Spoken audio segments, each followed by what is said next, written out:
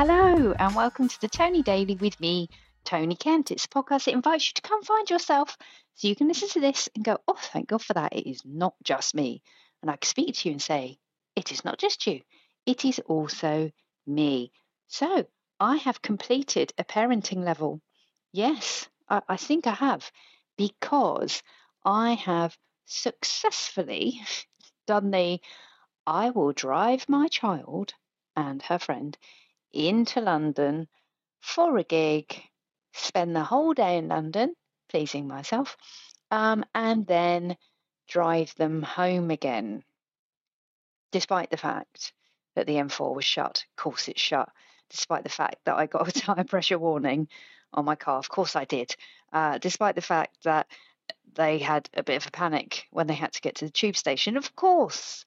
And I did my rational parenting voice when I got that call. You're going to have to come and pick us up.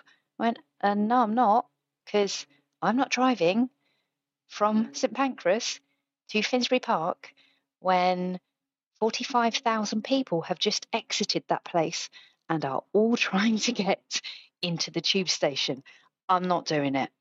So it was an experience, but let me tell you why it was good. And I feel like I'm repaying a debt to my very lovely great uncle Sid, who drove me and a friend to Brixton when we were 15, I think, to go and see, I think it was the Red Hot Chili Peppers.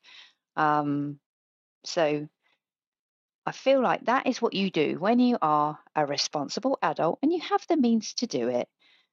And you know that leaving a massive gig in a park at night in London is not straightforward, especially when you discover your child managed to get right to the front and has never navigated their way around London before. It's hard to say, look, I'm going to have to drive you because you cannot get home or you will miss that last train. It's hard to say that without them saying, I hate you, I'm doing it anyway. But the problem is that from where we live, it just can't be done. A young person has to really, really want to get out and away to catch the one bus that comes every 3 hours, to then get to a train station that is not on like a main line. So yeah, I did that, but I thought kind of creatively about what shall I do, because I'm not driving there and back just in one evening. I thought I will work, as you may have known from yesterday's episode. I thought I'll work from London, and the stars had really aligned because the person that I met yesterday was David McIntosh. He is, like me, a podcaster, doing it for longer than I have, and has got some amazing guests on the Development by David. It's a personal development podcast that uses origin stories to help shine a light on how you might be able to develop too. Really fascinating stuff. So he's been doing that for ages. He also is really passionate about social mobility, as am I, based on his own personal experiences. And if you want to hear about that, I'll put a link in the show notes to when he came on my podcast to talk about his background and where he finds himself today. So he's the I think co-chair of the Social Mobility Network at KPMG, and he's only 24, and he's just legend, absolute legend. So it was great. We were kind of brought together via LinkedIn and shared interest in a topic that's close to both of our hearts. And I wasn't sure if he was still going to be in London yesterday, but he was. So we met at St Paul's. And we had a right laugh and a really kind of open, honest chat. It was great. It was quite therapeutic. But as he was down from Glasgow, and when you're in London, why not see the sights? We did a bit of a walk from St Paul's to Trafalgar Square, and that was great. Go and see the fourth plinth with the end, the sculpture that's called The End. It's a Mr. Whippy ice cream with a hidden drone and a cherry in it and a fly on it, and it's about the end. And it was great because after he went off to go and catch his flight home, I thought I will take inspiration from my friend Stacey, who loves to have a walk around London and who says, don't take the tube, Tony, it will take you longer and it will be boring. I was like, okay. So I walked and walked and walked. I went to Soho. I went to Carnaby Street, which is in Soho, isn't it? I went to Covent Garden, got myself a gelato, watched a mime who was very good, and just sort of soaked it up, really. Loved it. Didn't take my laptop. Very glad I didn't, because I didn't anticipate I was going to be doing so much walking. Nobody phoned me. There was nothing I needed or had to do. And went to Leicester Square, Oxford Circus. Yeah, all around. Went to Liberties, looked at all the very expensive objets, and thought I needed to buy myself some alternative footwear, because whilst I was wearing flats, my feet were so sore, and I knackered my ankle a while ago running. And if you follow my Instagram account, you'll see that I do post when I run, because it's, I've gradually gotten back to running fitness. But walking around yesterday, my ankle was going, hey, Tony, that hurts. So maybe put something else on your feet. So I tried Muji, but they had flip-flops that I knew the post was going to rub my toes. Liberties, but expensive. H&M, which I don't know why I do it to myself, but I'll go and have a look. H&M, bomb site. Where else? Oh, Adidas shop. Almost bought a pair of running trainers, but they were like 55 quid. And I thought I didn't, they were in sale, but I didn't really think they would be suitable for the type of running I do. And I thought, that's just stupid. That's a waste. And I went to Nike Town. Oh, Nike Town. Two problems with that place. One, nothing's got a price on it. Two, you have to go in a special queue to look at the trainers. And I thought, fuck that. I went and looked in the kids section, because I know they like go up to a 5. But interestingly, there were some boxes set to one side like they were in the sale, but they had no prices on. But it said 5 youth. And then underneath it went UK 4.5. I thought, well, they're not going to fit even if they are cheap. So yeah, I said to my daughter on the way home, so I went to Nike Town. She went, you, middle-aged mother, in your jumpsuit with those funny shoes on that you were wearing, you went in there on your own?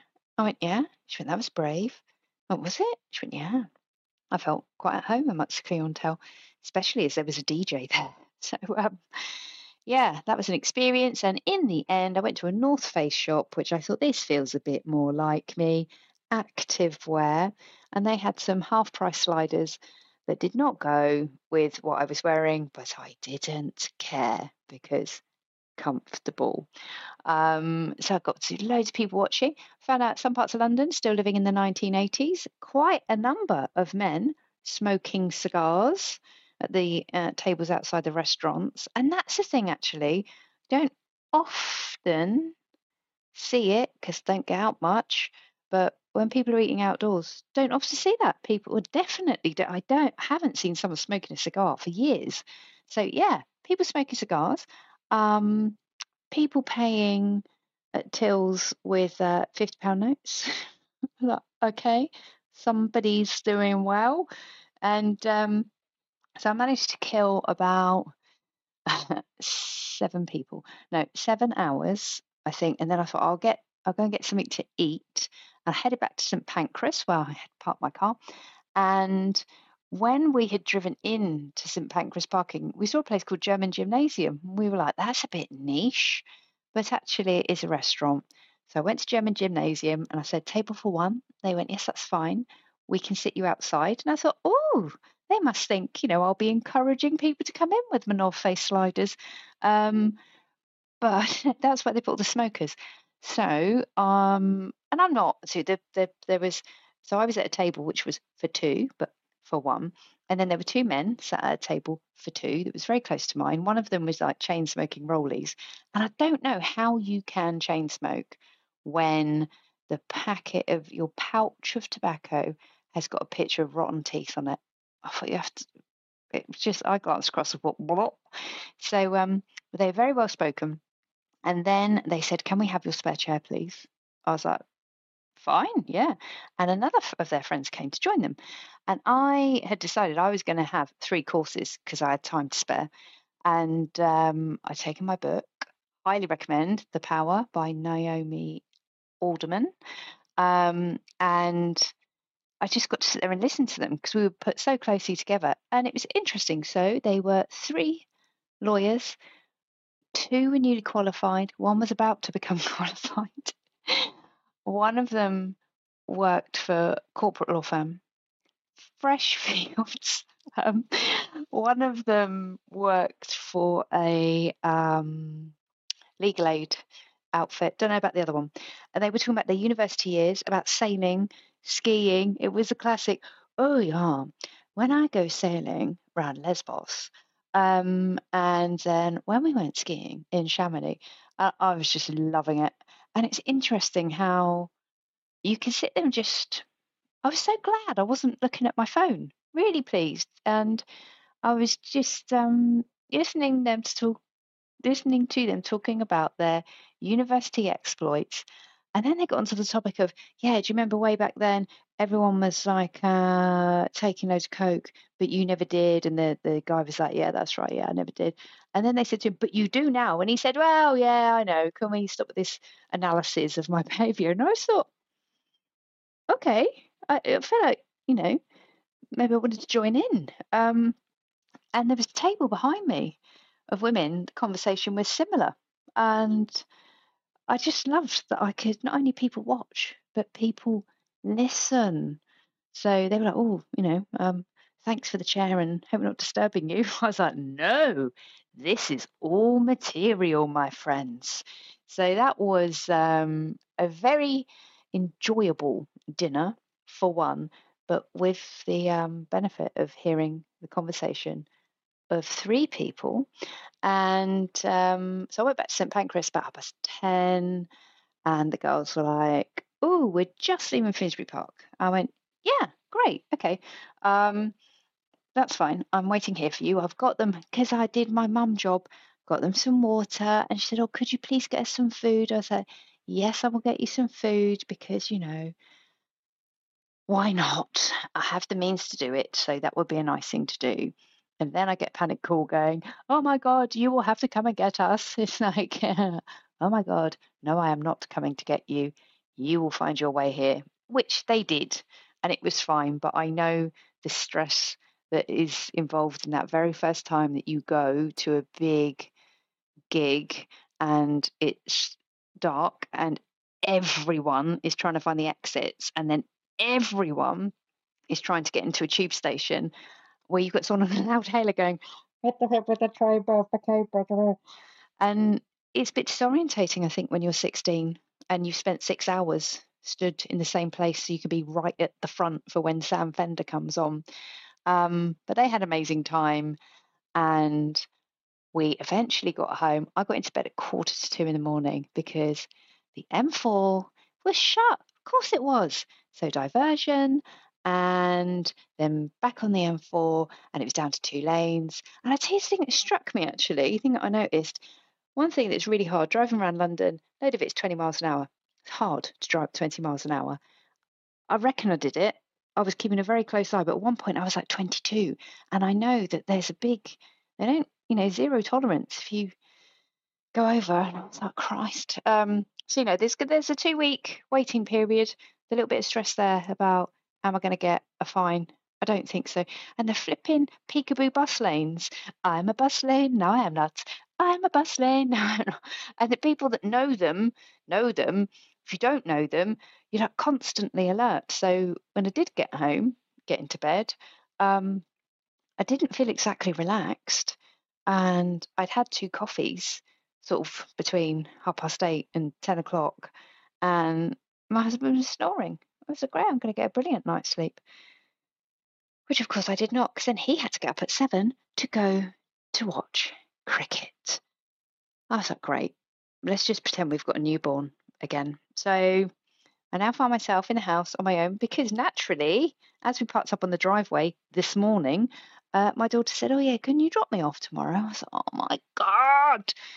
actual taxi, but I feel like I have earned my stripes. I have passed parenting level. What do you reckon? Parenting level 7. Let's call it that. It's not the boss level, not yet, not the big boss level. But I felt like I definitely ticked one off the list. So thank you for being here for the podcast. I hope you enjoyed this. Here's what I hope for you. I hope you get to meet someone. If you've only ever met them online and you really respect them, and the pandemic meant that you couldn't meet in person, I hope that gets to happen for you. And I'm going to go and have a sleep now because I'm in the house by myself. Yeah, 40 winks. I will be back with you tomorrow. Bye bye.